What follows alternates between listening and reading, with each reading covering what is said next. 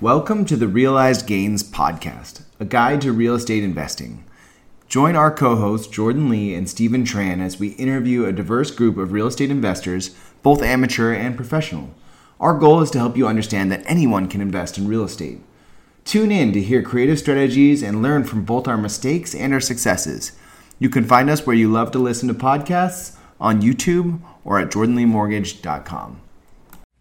Hey everyone, it's Jordan Lee here, and I wanted to welcome you to episode 2 of Portland Real Estate Investing Podcast. Today we have a treat for you. We're going to interview my co-host, Stephen Tran, and we're going to learn about his journey from being a software engineer turned real estate investor and real estate agent. Hey, welcome to the Portland Real Estate Podcast, and today we're going to talk with you about investing, about Stephen's story, really. Yeah. So Stephen, he got started in real estate really young and before he was a realtor. So it's kind of an interesting journey that we have to share with you today as well. We're filming on site. You want to just really briefly talk about this place and talk about what we're sitting on? It's fun. If you're watching on YouTube, you can see Jordan sitting on a bucket and some tile right now, and I'm sitting on a box that's holding our our hood vent. We didn't prepare too well, but we're on site at one of my flips, so it's a little bit fun. Yeah, I mean, you got to get into work when you can, right? Yeah, exactly. So, Stephen, you got started really young. What got you into investing? Like, how did you realize at that age? Well, first of all, when did you start? How old were you? Actually, I don't know if I started too early. I would say I got my first property when I was, how old am I now? 30. Okay. Yeah, so not super early, but honestly, I wasn't planning on being an investor. I wasn't planning on being in real estate in general. I kind of felt like my hand was a little bit forced in the situation, So originally, born and raised in Portland, Oregon. I was in the Alberta arts area before it was trendy and nice and a little hipstery. Yeah. But I went to college in Seattle at University of Washington. Moved to the Bay Area, so I've been working in tech for 10 years as a software engineer. With an unfortunate family circumstance, I had to come home to take care of my family and had to find a housing situation for my parents. It's stressful. Nobody wants to come home and be responsible for somebody else's mortgage. And, that was kind of the game plan. I'm going to come home, going to buy them a house, move back to the Bay Area, and just pay for their mortgage. Like, I wasn't planning on being home long term, and this is back in 2018. Okay, so back in 2018. Yeah. But did you just get them a single family home, or what did you do? No. I mean, that was the plan. They had foreclosed on their property. They owned a business that failed, and that was the plan. I was looking for single family homes. I wasn't happy about it. I was just ready to sign whatever and just get this process over with, and I don't know, maybe try out New York, maybe try out LA. But, sometimes I just feel like sometimes you have to be in the right place at the right time. And my sister just mentions, why don't you just go buy a fourplex? And I was like, what is a fourplex? Like a multi-family unit. And they're like, yeah, why don't I know you hate the idea of paying for mom and dad's mortgage. Why don't you just get a multiplex, give them one unit, and potentially rent the rest? And so, obviously that sounded better. I have two sisters, but I was going to be in charge of the full mortgage. I guess, for whatever reason. So, anything better than paying for a whole mortgage sounded good to me. So, I got a realtor. I didn't really pay attention to anything. I signed all the paperwork. I didn't look at rates. I didn't look at anything. I just looked at, I was generally told, this is what your payment's going to be. Yep. And basically from there, I didn't even honestly, that's what matters, right? Does it work on paper? Yeah. I didn't even think about that either. To be honest, my first property, I'll be completely, open about it. The mortgage is $4,000 a month for a fourplex, and this is 2018. I guess that's the deal now, but yes, yeah. In hindsight, that'd be great. I'd be psyched about it. Yeah, it was a 5% down FHA loan. And like I said, I didn't pay attention to a single thing. I think rates were 4.25 back then. I just signed my life away, signed every single page, didn't really pay attention to the inspection. I had some inkling of what the rents would be after I closed. And I was a little bit underwater. I still had to pay roughly $1,000 out of pocket for my parents to live initially. So you're getting about $3,000 in rents from the other unit. So about $1,000 a unit. Yeah, three units, like $950. I think my highest rent was about like $1,100, but basically floating about 1,000 each. So still money coming out of pocket. I didn't think it was the best deal ever, and I just kind of kept it floating, and spent the year or so managing the property, not really knowing what I was doing. When situations would come up like COVID, I just kind of had to figure it out. With, like, how do I properly address this, and how do I deal with their lease, and how do I deal with people running off or not paying rent? So it was kind of just a journey that I had to figure out along the way, completely without me being like a willing participant. Interesting. And so now though, so it's been 2018, it's been 4 years. Value, what did you buy it for? I bought it for $675 back in 2019, yeah. So it took me a month or two to get that property. Okay. Now it's probably currently worth $950 if I put it on the market, and I wouldn't be surprised if I got $1 million for it. Wow.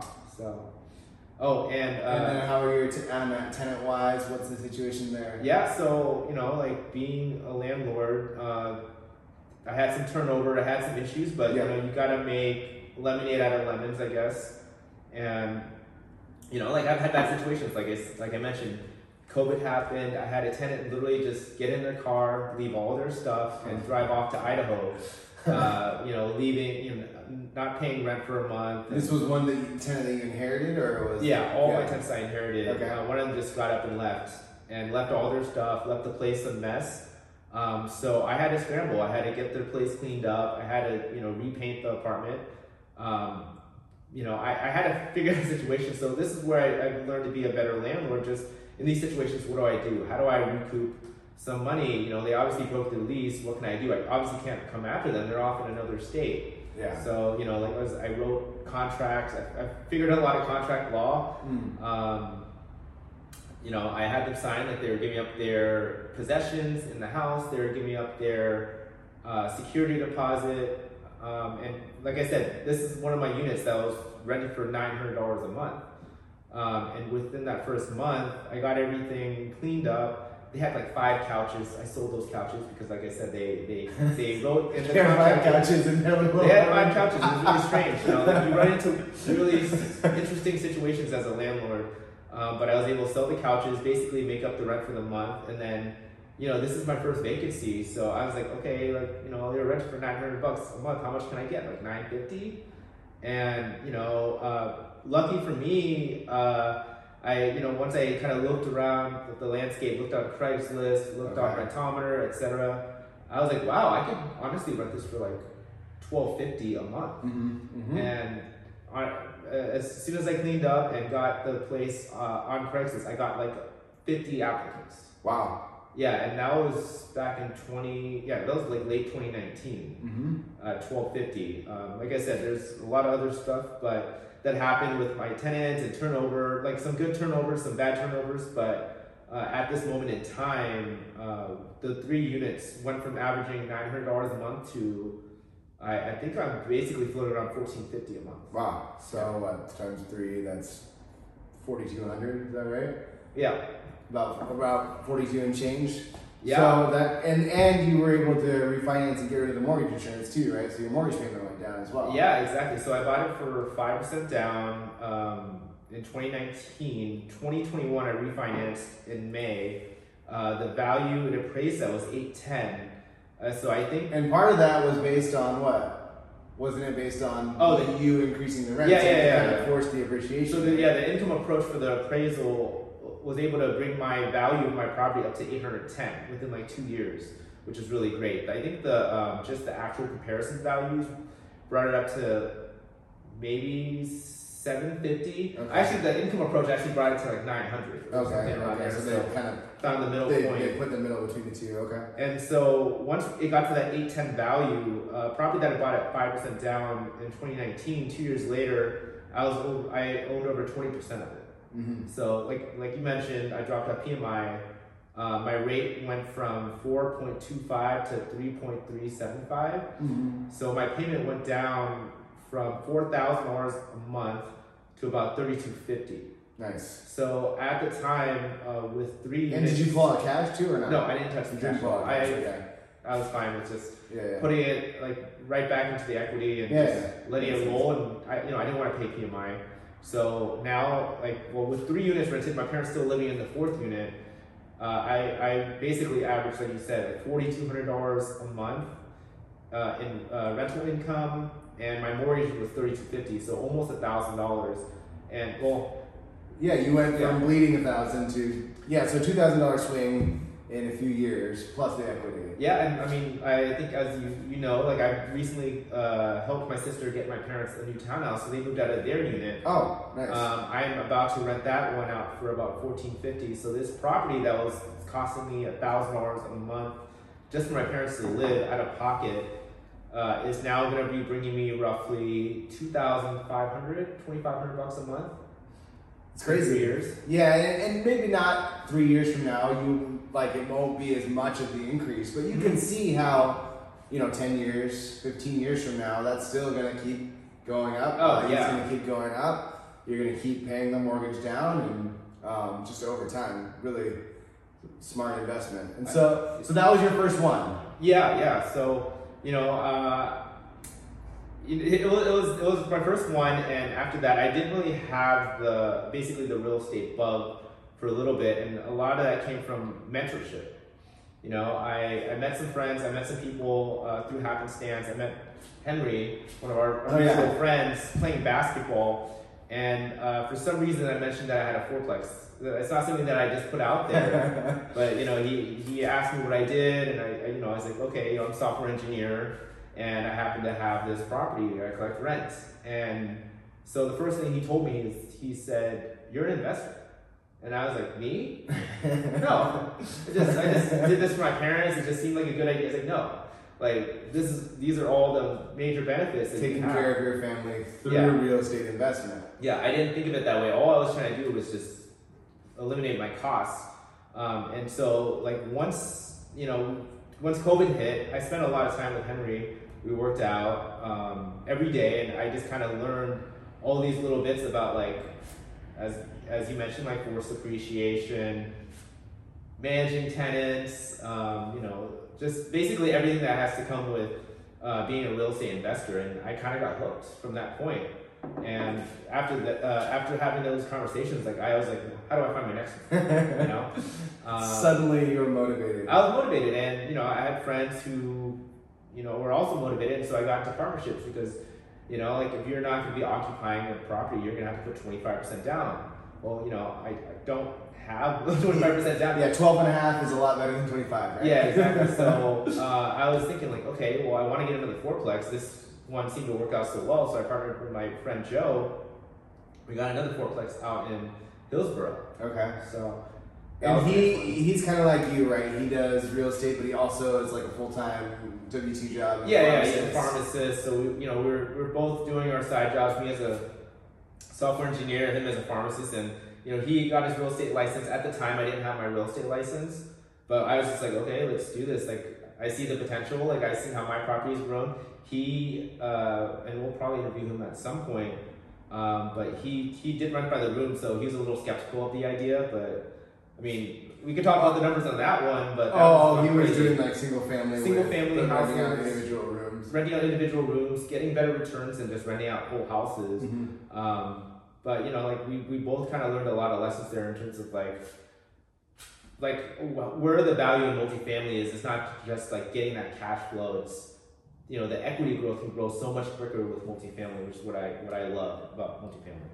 Well, there's that, and I mean. Especially, it depends on your market, of course, right? Mm-hmm. But in Portland, the stock or the supply of multifamily is really limited. Oh yeah. No. So if you have a nice fourplex or threeplex or whatever that's well taken care of and rented out well, I mean, there's not that much to compete against you, right? Yeah. And I think it was 2020, and I already seen the potential of multifamily. My partner had it, and sight unseen, I was just like, you know what, $50,000 over. let's get this. And I know that like in that market back then, maybe that would have seemed crazy, but like now we have like multifamilies going like $200,000 over appraisal gap. I mean, all I asked was like, I just want to pay $50,000 over. I just want to land this, and it was a very reasonable price. So you got another fourplex, and then this time you went 25% down. What was the price point for that one? That was we put our offer at 700, and we got it down to 690 during the closing process. Okay, so 7-ish. Yeah. And it was fully occupied, or? Fully occupied. We cash flowed $1,000 right out of the gates. Each. Yeah, $1,000 each. Which, when you think about it, whoa. So you were cash flowing right out of the gate two grand. Yeah, but we also were $190,000 out of pocket. Yeah. So I mean, not the best return. I mean, 10% cash, right? Yeah. Right. Yeah, 20. Yeah. In 20 in for 200,000, you get 20,000. Yeah. Yeah. A little bit more. Yeah. Decent. It was okay. I mean, I just saw the potential there. So the reason why I bid $50,000 over, because it was roughly the same price point as my Vancouver fourplex.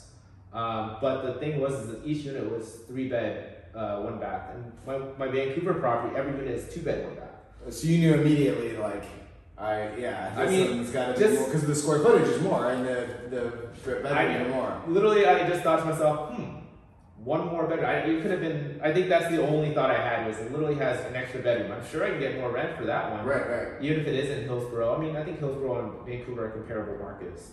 So I gave it very little thought, very little analysis, and I'm kind of shoot from the hip. Yep. And so I just picked it up. I was like, 12 bedrooms. I can't not make money. You know? And so now, tenant-wise, are there still the inherited tenants, or is it new tenants? So I had inherited tenants. As I mentioned, the rents were a little low for my liking. I had lower rents in those units than I did in my Vancouver units, which, like I said, the Hillsborough property had 3-bed, 1 bath, and my Vancouver property had 2-bed, 1 bath. And for some reason, I was able to charge like $200 more for my Vancouver property.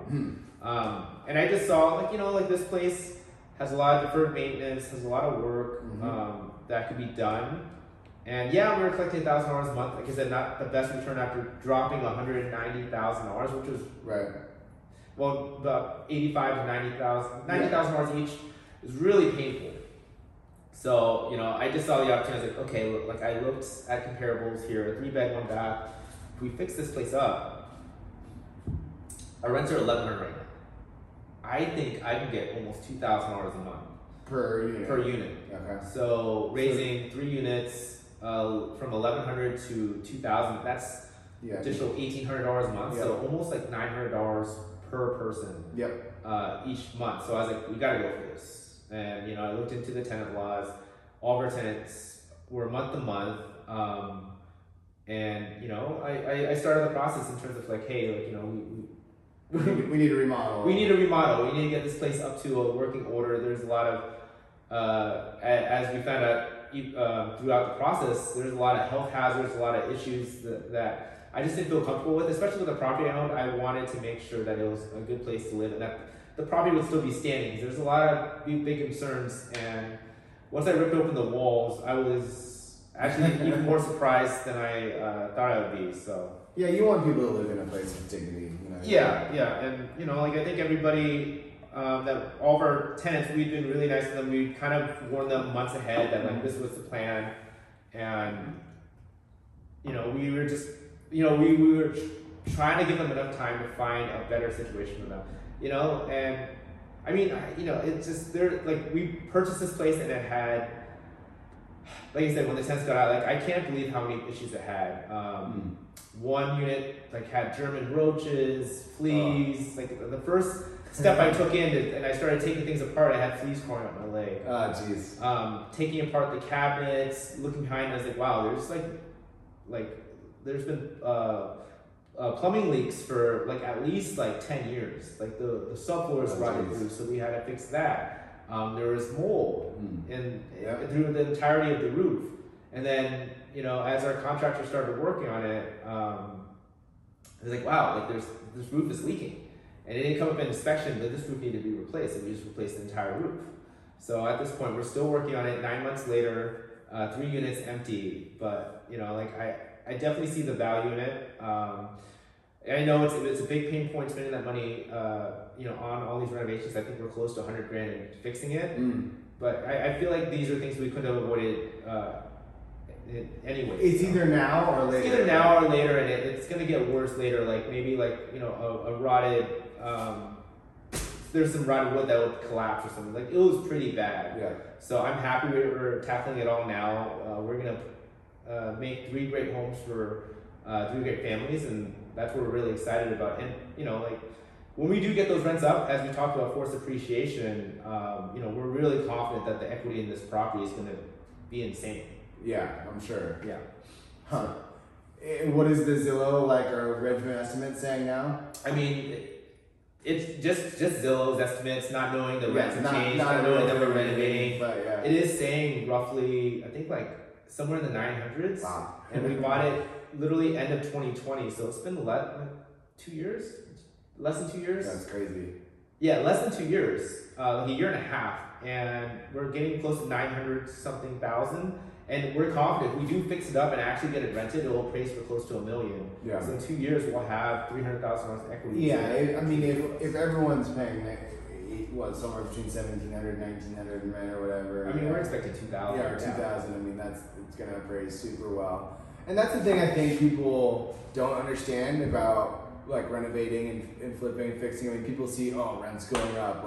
Can't believe you got to kick these people out and raise the rent. But you got to think about okay, there's mold here, right? Yeah. There's rodents. There's all this stuff. There's definitely rodents. I forgot about that. And like you said, you got to pay all this money to renovate it. It has to be worth it. It has to be a win-win, right? I mean, even though rents are going up, it's a better space. I mean, I feel like for my tenants too, it was just constant upkeep. This was breaking. Right. Every single month, I was always there fixing something. Mm-hmm. The plumbing's leaking, the water heater needed replacing, and it was just one of those times where it's look, to save everybody time and energy, we just need to get this place completely fixed up, up to par, up to an actual good living standard. I felt like with a lot of landlords, a lot of people just end up patching. They just do the bare minimum to get things along. They keep the rent the same, do the bare minimum, and just don't worry about it. And it just makes it worse. Yeah, things get worse and worse. You cover over a leak, and it just leaks continuously, and then the subfloor rips out. Somebody takes a step, and I literally did this. I took a step in my unit after I ripped out the floor, and my foot went through the floor. Jesus. So just think I was just waiting to happen to one of your tenants. Yeah, there's a lot of liability there. I just didn't know a better solution, and like I said, I worked with them, and we did say, hey, if you guys do want to come back, we'll offer that. We are going to get market rents, because we put in so much work. It is a lot of time, effort, and money out of our pockets to get this to happen. So, like I said, it was. I basically had to convince my partner Joe that this was going to be a good investment. He was. He's on the cash flow train, and even his family was telling hey, you're making this much money from these single family houses, renting them by the room. You might as well keep doing that. Well, we might not have the best cash flow, even though we did cash flow off the bat, which was great. But we did just make our investment back and more just in equity growth in the last 2 years. I know it's not tangible money in your pocket right now, but we know we can access it if we really needed to. That's what we love about real estate, and it's hard to just use one metric. The Case-Shiller index over the last 30 years, or whatever, 4.3% appreciation gain. It seems low, but really you have to take into account multiple things, right? You have to take into account equity gain, principal payment reduction over time, and then you also have to take into account your rental increase. So it's not just that one metric that we're looking at when we're looking at real estate investments. And as you can see, reinvesting into you have a lot of control over it, right? You can increase the value. That's the big thing that I love now is I'm very hands-on. As you can see, we're, like I said, if you're watching on YouTube, you can see that we've done a lot of work here. I have some before pictures, and maybe I'll splice it in. Yeah, do we take any videos of the demolition day? I have videos of demolition.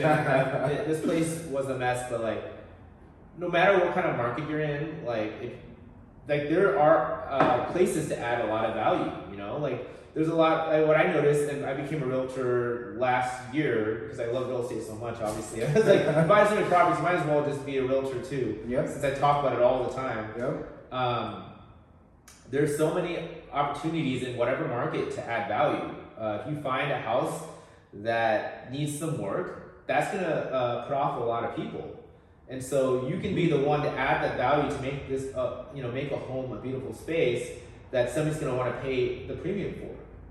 And that's what I tell all my clients, because I focus on being what I call myself the investor agent. Mm-hmm. It's like, okay, let's add some value to you. Let's add some wealth to your life. Like, can you add value to this space so that somebody will pay you that premium for that home instead of you going and finding that nice house and you're paying the premium for all the contractors, right. all the all the work that somebody else did. You're paying double or triple just for like something nice that you could easily do yourself, or even just pay a contractor for to do, and you'll save a lot of money. So I try to add that value to my clients. Yeah, I mean, if we went on and searched, right? I mean, yeah, inventory is super low, right? Mm-hmm. It seems like everything's moving super fast, but guaranteed there's going to be plenty of stuff listed on the MLS that is stale, right? It's been sitting because it needs repairs and because it needs work done to it. Yeah, I mean, like I said, I don't think it's impossible. I'm not I don't consider myself a handy person. I consider myself a handy person now, but I was a software engineer. I sat in front of a computer. I only was handy because I was. You had to be. No, I'm cheap. I'm honestly like I was being frugal. Cheap. Yeah, sure. One of my tenants moved out. I was like, okay, like this is my inherited tenant. This is my Vancouver property, my first one. And when they moved out, I was like, okay, what do I do? Like, I didn't have any mentors. I didn't have anybody to teach me any of these things. I was like, okay, I gotta definitely paint. And there's a hole in the wall. I have to figure out how to patch that up. Did you just go to YouTube or what? YouTube. I mean, I went to don't judge my work on that first unit, but I just was like, oh, I got spackle. I just spackle this whole thing. Like, I didn't know how to do drywall. I didn't know how to do any of those things. Basically, I did the work of somebody who did not know how to do construction, right? And like I said, even just doing that, I think I got market rents. I'm not saying that like that was the best thing to do, but I did the best I could with my ability at the time. Mm-hmm. I mean, like I say, every time you do something, you gain a little bit of knowledge and you get a little bit better.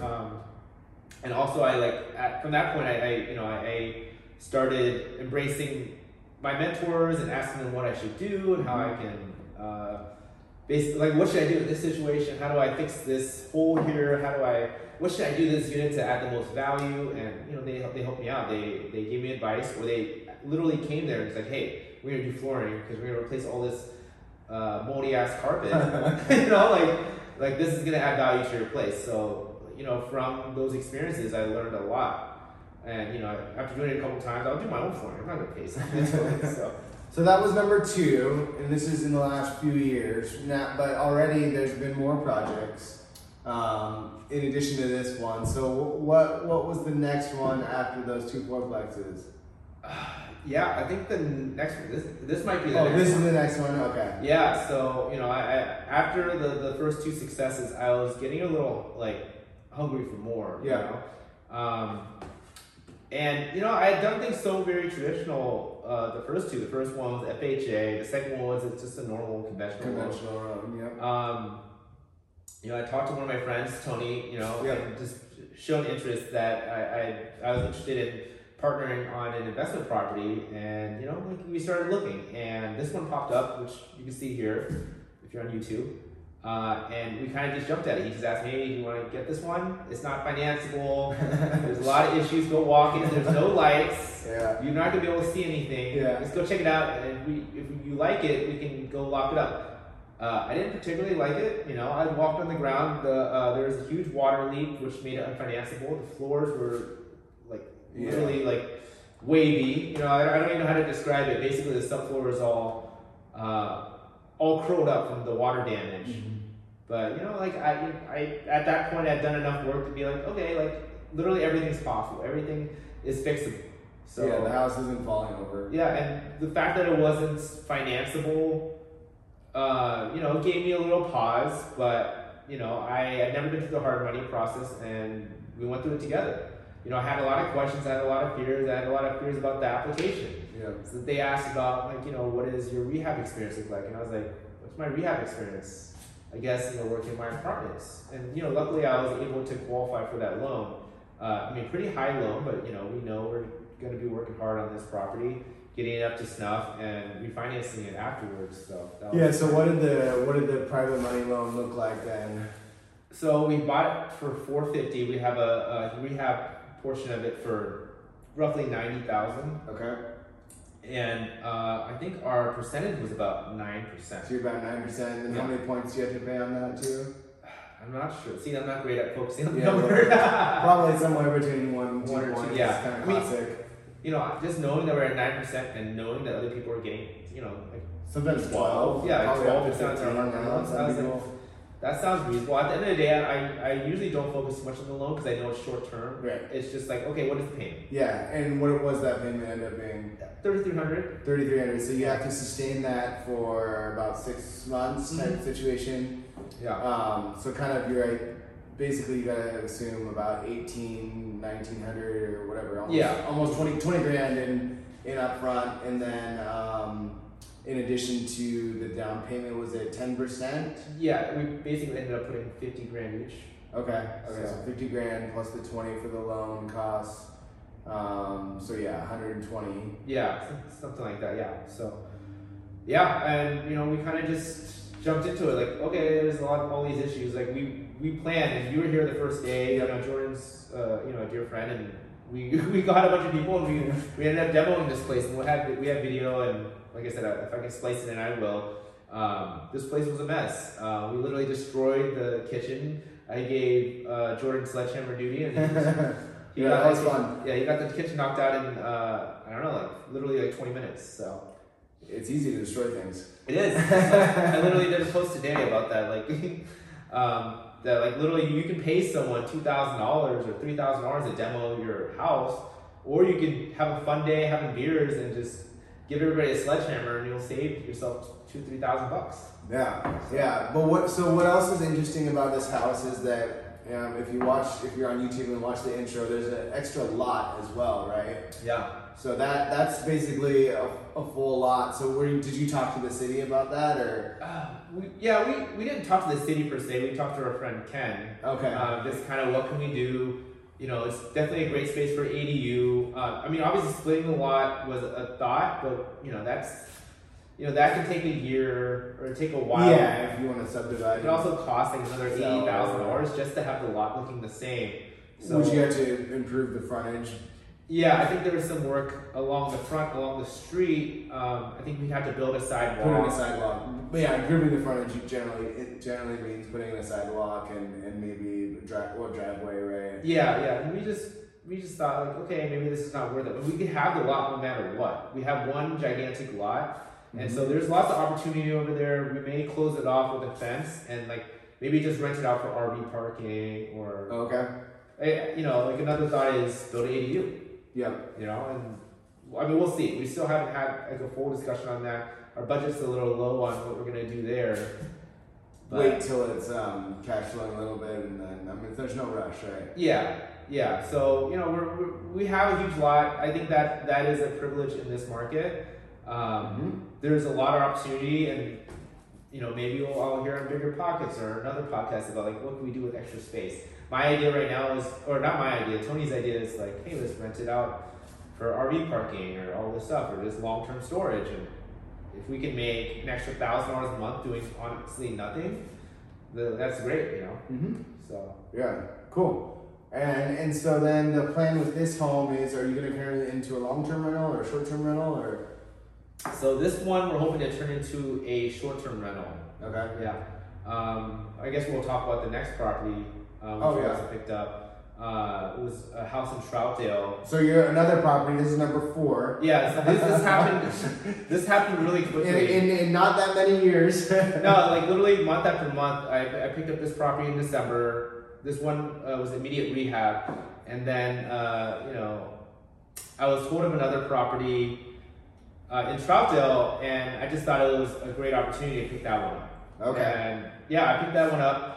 I won't go into too much detail there, but I just thought it was a great opportunity for long-term rental, a short-term rental. Short-term rental. Okay, so you're doing that one as an Airbnb, Yeah. and maybe later we can film an episode on that one. And Yeah, maybe exactly. there's someone in there, but Troutdale, like that doesn't strike me as the market that's like, oh yeah, I want to go stay in Troutdale. But what are you seeing for rents and for like occupancy? Yeah, so we actually bought it fully furnished. I think they had It was already set up. It was already mostly set up. They had furniture. We bought the house with the couches, the dining tables, the beds. Oh, so did you get to see their rent rolls? Were they already Airbnb-ing it, or not? You know, they gave us screenshots of their potential rents. Like, oh, this person wants to stay for 2 months and they're going to pay us this amount. Like, the numbers were pretty ridiculous. But, you know, I think we just kind of went on a whim. And like I said, I kind of just shoot from the hip. Just knowing what I know about Portland and their Airbnb laws, where, as I'll give details here, you cannot do an Airbnb in Portland unless you have like a short-term rental permit. And that's the city of Portland proper, not the Portland metro area, but in the city of Portland. Right now we're in Beaverton, and Beaverton doesn't have the same restrictions. Yeah, exactly. And Troutdale is, you could consider part of the greater Portland metro, but it's not, doesn't have the same rules as Portland. Yeah, it's literally like, if you get on I-84 from I-205, like literally on the edge of Portland, and you can get to Portland in 10 minutes from my Troutdale house. Right. And it's also like a lot closer to the mountains. There's a river right there. Yeah, there's Marine Drive. It's really nice Is to there a see. lake there too, and a golf course or something? I Yeah. don't know Troutdale that well. It's funny. I have this Airbnb that I'm selling out there, but I don't know Troutdale too well. I like hanging out there. There's like a nice downtown, good food. Like I said, it just feels more naturey. Like there's like fresh air, and it's just like you just have a lot better views of the water. So I like that. I think the actual selling point is I have a full house that can rent out to 10 people. Okay. There's a bunch of rooms. Yeah, there's one room with 2 bunk beds, so 4 beds in there. There's 3 rooms with queen size beds. So we can honestly fit like a solid 10 people in this house, and that's not something you can do in Portland. So, okay. Yeah. The bucket. Yeah. Sorry. 10 people. Yeah, I mean, when you go on that search function on Airbnb, like once you get over that 10, it really limits what you'll find. You're basically not gonna see anything in Portland because of the restrictions. I think the restrictions are, and I'll mention to everybody, it's you have to live in the house 270 days of the year if you're the owner. Okay. There's 2 different for residential, unless it's commercially zoned or something like that. Yeah, I don't know how commercial works with Airbnb, but if you're like literally you're trying to do Airbnb in Portland. Yeah. Like you literally have to live basically have to live there full time. Okay. 270 days out of the year. So you could like live in if you had an ADU, you could live in the ADU. You could live in the ADU space or something like that. Yeah, that just doesn't give you a lot of full size options. So that's why in Portland you end up seeing like basement. Hey, you want to rent a room in my house and just hang out with me in the kitchen, like when you guys are everybody here? No, a client of mine rented out his basement. He pays for his mortgage. So. Yeah. I mean, my sister redid their whole basement with this and literally built in a separate entrance so they could literally do an Airbnb in their basement. So it's doable, but it's just tough to make a good amount of money on it or to maximize the space. Like you kind of have to like basically house hack to do Airbnb in Portland. And so, with this Troutdale opportunity, I was like, okay, it's not too far from Portland. Mm-hmm. Close to the airport. Close to the airport, close to the freeway, I-84. So you literally jump on there. Yep. You're 10 to 15 minutes from downtown. Right. And maybe 40 minutes from Mount Hood or less? About 45 minutes. About 45 minutes to the mountain. So I thought it was a good opportunity. And I was, like I said, I had no experience at Airbnb other than staying at them. But yeah, since we started back in mid-February, we've been booked every single weekend. We currently have a stay that's been there for like 6 weeks, which is great. I love going there and cleaning my Airbnb. That's so nice, yeah. Yeah, so obviously they get a monthly discount, but at the end of the day, like knowing that every weekday is booked up, all the weekends are booked up, like it's been a really solid income bringer.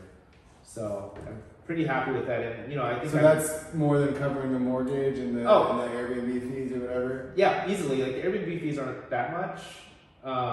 Like they're a pretty small percentage of the actual fee, which is great. But yeah, it's easily covering the mortgage. Like even with us not even being super hosts, like literally just putting our house on the market, we've been booked every single weekend. I always say that it is a lot more service oriented, just being there to answer any questions, making sure the place is pristine. I've had my fair share of cleaning toilets and doing that until I got my system set up. Getting cleaners, getting people out there to fix everything, having it ready. So now that I have a mostly better system, like I'm sure I'll be cleaning every once in a while, but I can get my cleaners out there for at least like half the time. So for now, it is a very active job, but it's definitely a lot better income than my long-term rentals. So there you go. Enjoy. Yeah. Cool.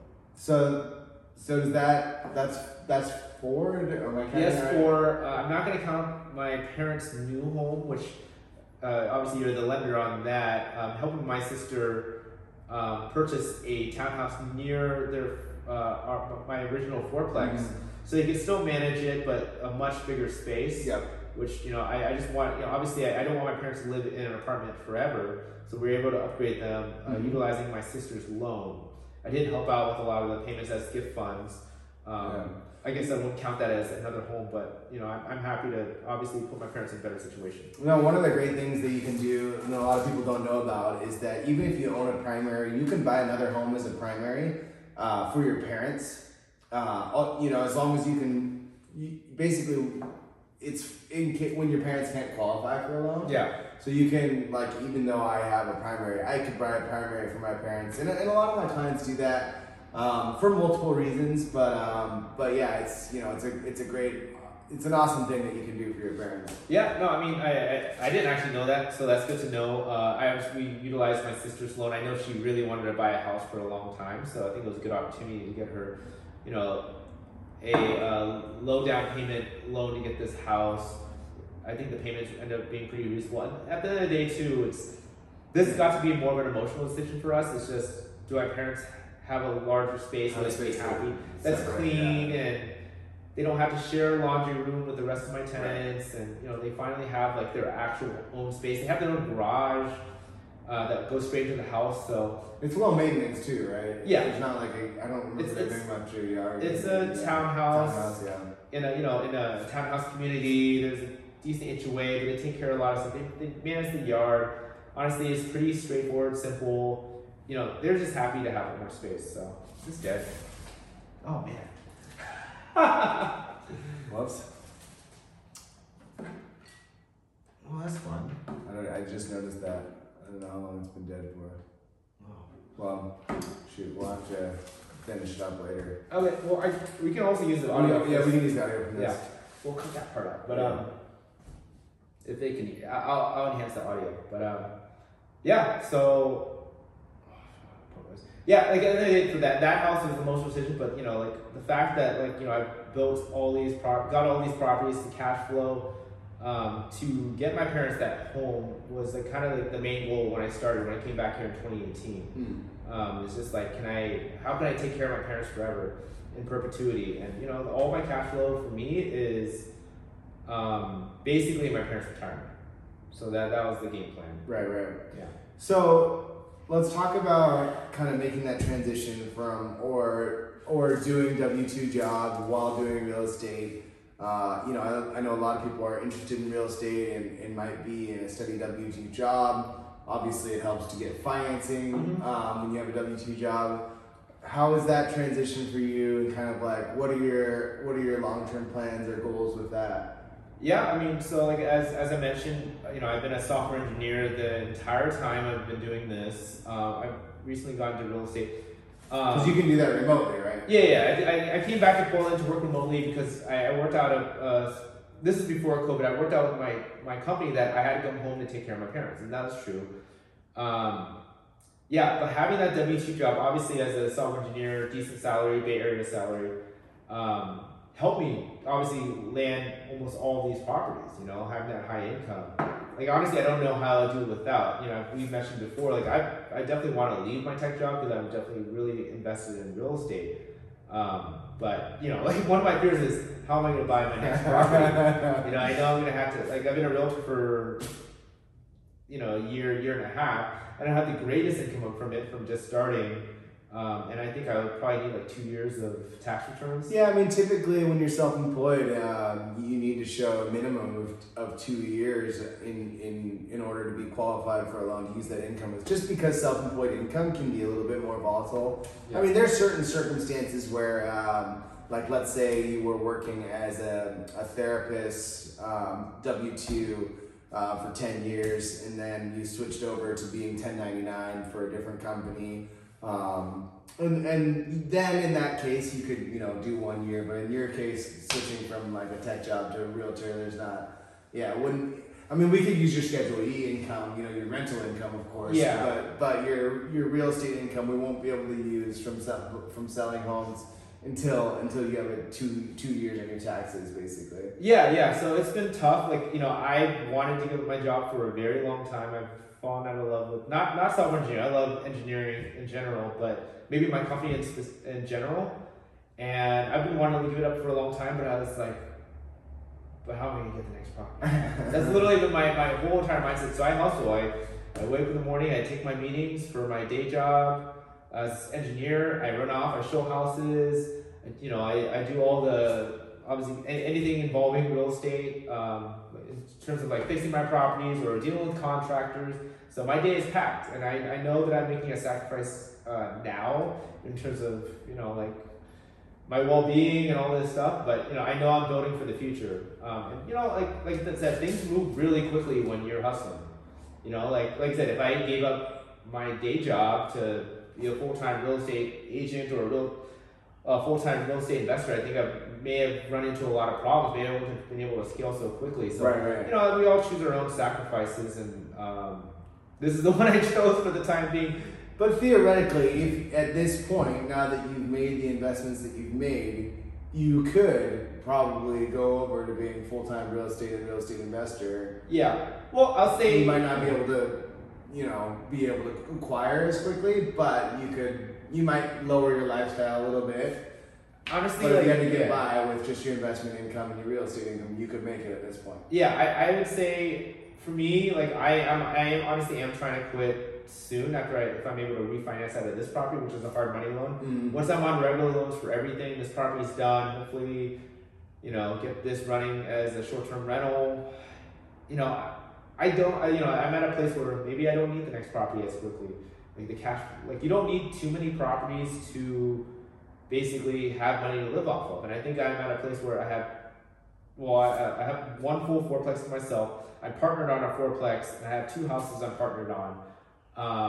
That probably should be enough for me to live off of. I'm not gonna just hang out and play video games all day. I'll find ways to continue to have income, but I'm okay with not getting the next property at this point. Taking a you don't need to rush and get another one. Right? Yeah, I sometimes it's like you work hard and then you can relax for a little bit. And I'm not gonna relax so hard. I'm gonna try to continue to build my business as investor-focused agent. But in terms of like having that W-2 to get the next property,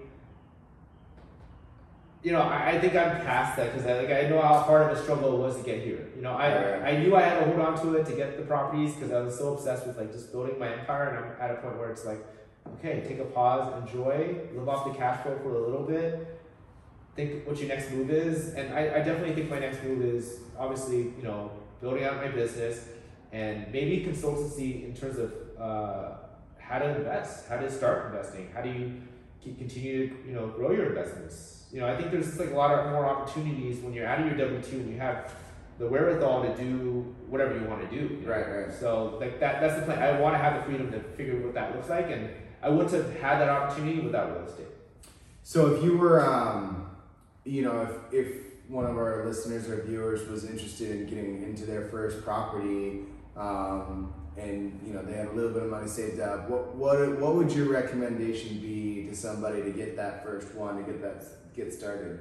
FHA, multifamily, low down payment, get started, learn the ropes, keep your W-2 as you get the property, obviously.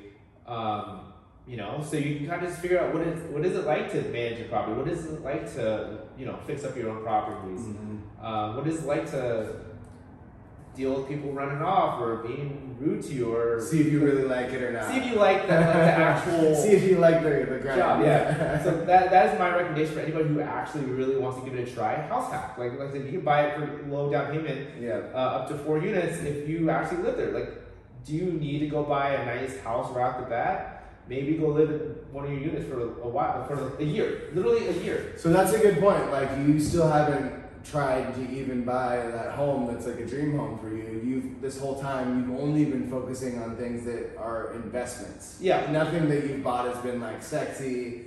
It's all been like, okay, this looks good on paper. I have a good feeling about this, or this is going to help my sister, this is going to help my mom. It's not a crazy nice house, but cash flow, or it gets the job done. I'll say, having my fourplex is sexier than having like a nice $700,000 house. Because at the end of the day, I know a $700,000 house is a liability.